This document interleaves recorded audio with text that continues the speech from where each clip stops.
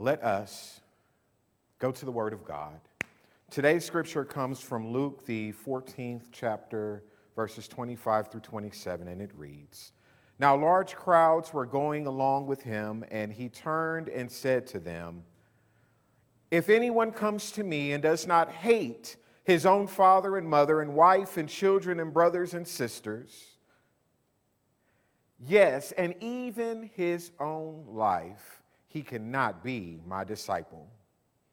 Whosoever does not carry his own cross and come after me cannot be my disciple.'" The word of God for the people of God.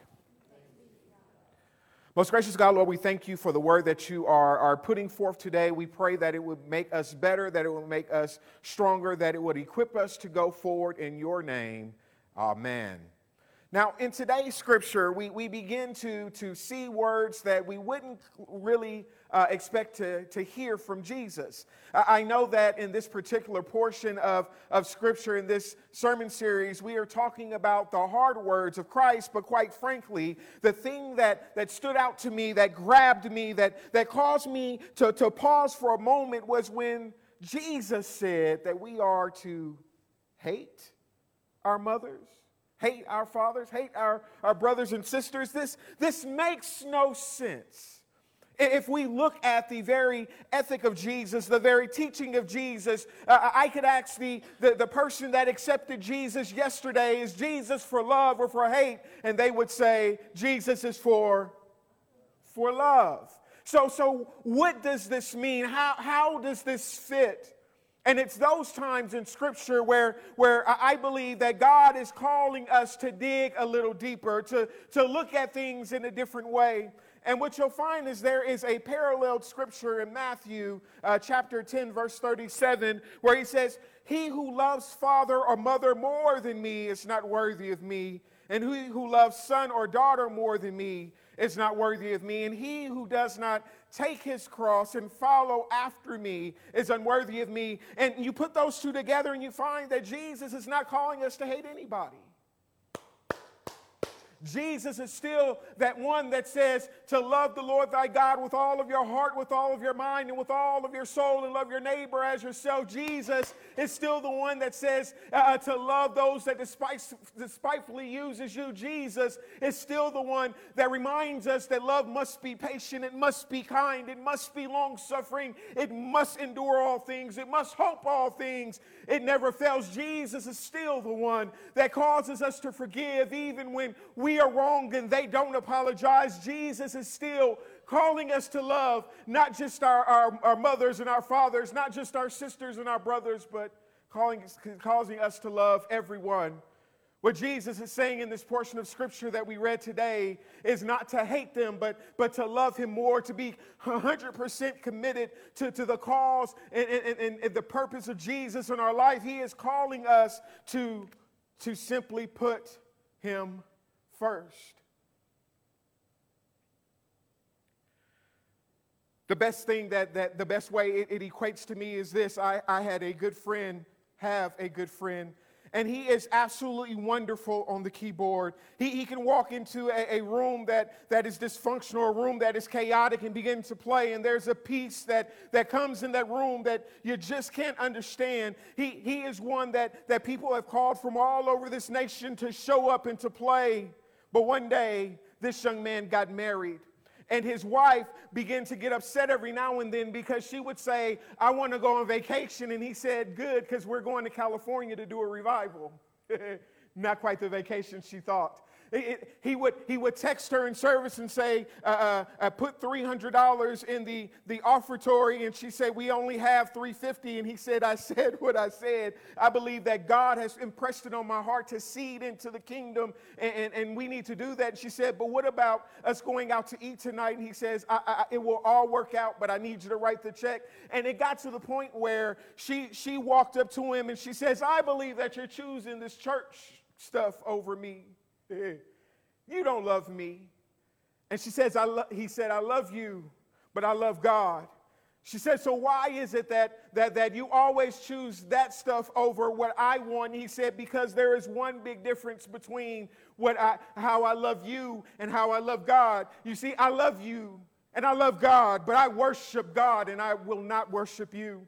It is amazing how that dynamic caused her to feel like she was being hated, even though he took care of her, even though he held her at night, even though he provided a great home, even though they had kids together, even though everything else was in place, that one thing caused her to feel a certain way.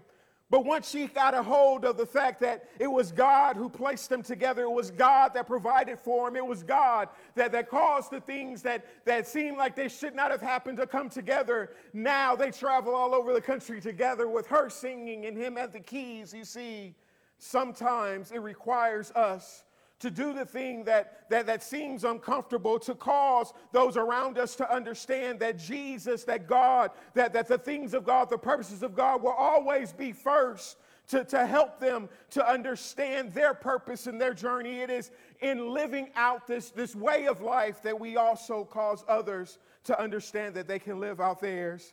And now she is the one in the household that is teaching their kids that very lesson. It is not a hate that Jesus is calling for. It is simply a commitment and a devotion that is beyond what people outside of the Christian community may understand. You see, it's not about what the society says is good. It's not about what people say success will be. It's about what God is calling you to do in your life.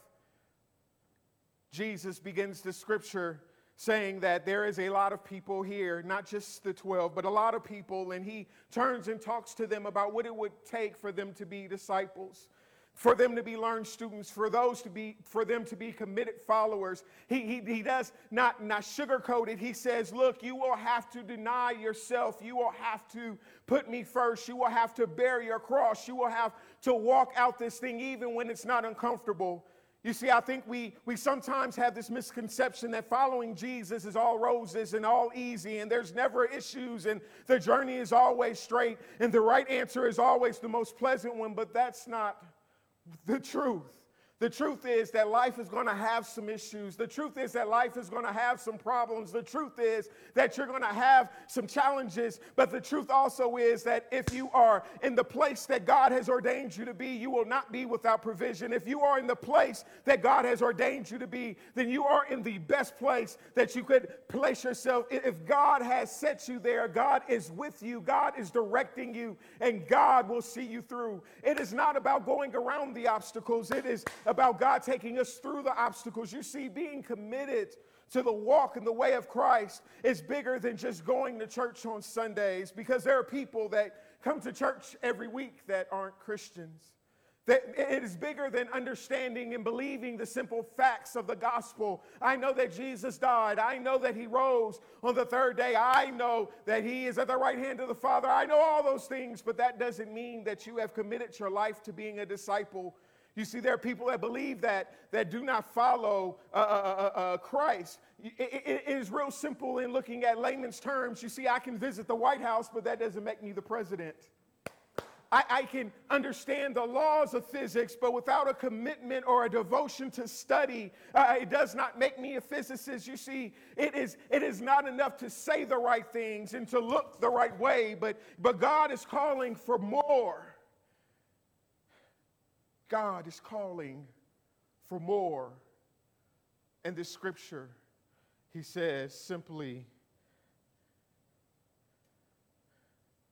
whoever does not carry his own cross and come after me cannot be my disciple. In this particular illustration, we find what the people of that day would understand, and that is, you didn't just pick up a cross for fun. You didn't just pick up a cross because it looked nice. You didn't pick up a cross for prestige. When you picked up a cross, it was a one-way trip.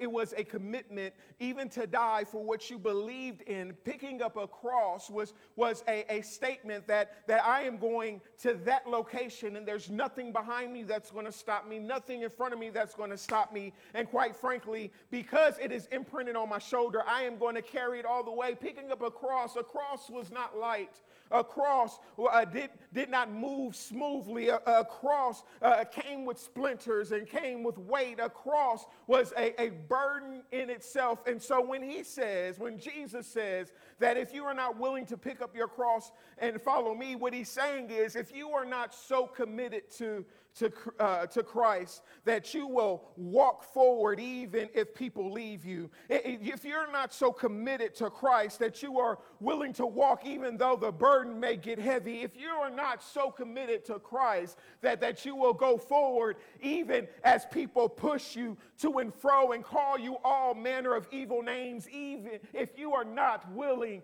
and so committed to Christ that you're willing to do what other people run from, then you yourself may need to check where you stand. If you're not willing to pick up your cross and follow me, you are not worthy to be my disciple. It's funny, at the beginning of the sermon, we posted the title and it says hate with a question mark, because the hard word to understand as we begin to read the scripture is, why would Jesus say hate? But I think the more we dig into the scripture, what we find is the real problem is denying oneself. The real problem is total commitment. The real problem is walking out the journey, understanding that God is going to require some things of us that may not be comfortable, require some things of us that don't make sense on the front side, require some things of us that take us outside of our comfort zones. But it is this devotion, this love that is required. I think it's so fitting that he begins by talking to the multitude, because you can't just single out the 12 and say, this is for them. No, it's for everybody. So the 12 left their boats and their nets and walked away from their professions after the call and purposes of Christ. But that's not just for them. It is for those that God is calling and pulling on in that area. Those 12 walked away from their families and their friends in pursuit and journeyed with Christ. And that's not just for them. It's for those that are being called that way. You see, it is not a light thing to carry, but it is an understanding that nothing shall separate me from the love of Christ, that nothing shall keep me from living out my purpose, that nothing and no one is bigger in my life than God is in my life. Amen. And before you say that it is harsh and that Jesus is requiring way too much from us, this just seems too big, too great. Jesus is requiring something that no one can do. Let me help you. You see, Jesus said to love God more than you loved everybody around you, even your closest relationships. And I recall a time when he was a child and they had traveled a long way to celebrate the festival. And on the way back, his parents realized that he wasn't with them. And when they found him in the temple, his statement was, I understand what you're saying, but didn't you know I had to be about my Father's business? I remember a Jesus that hung on the cross, and though it hurt his mother to see him, he had to be about the business and the purpose that was his life.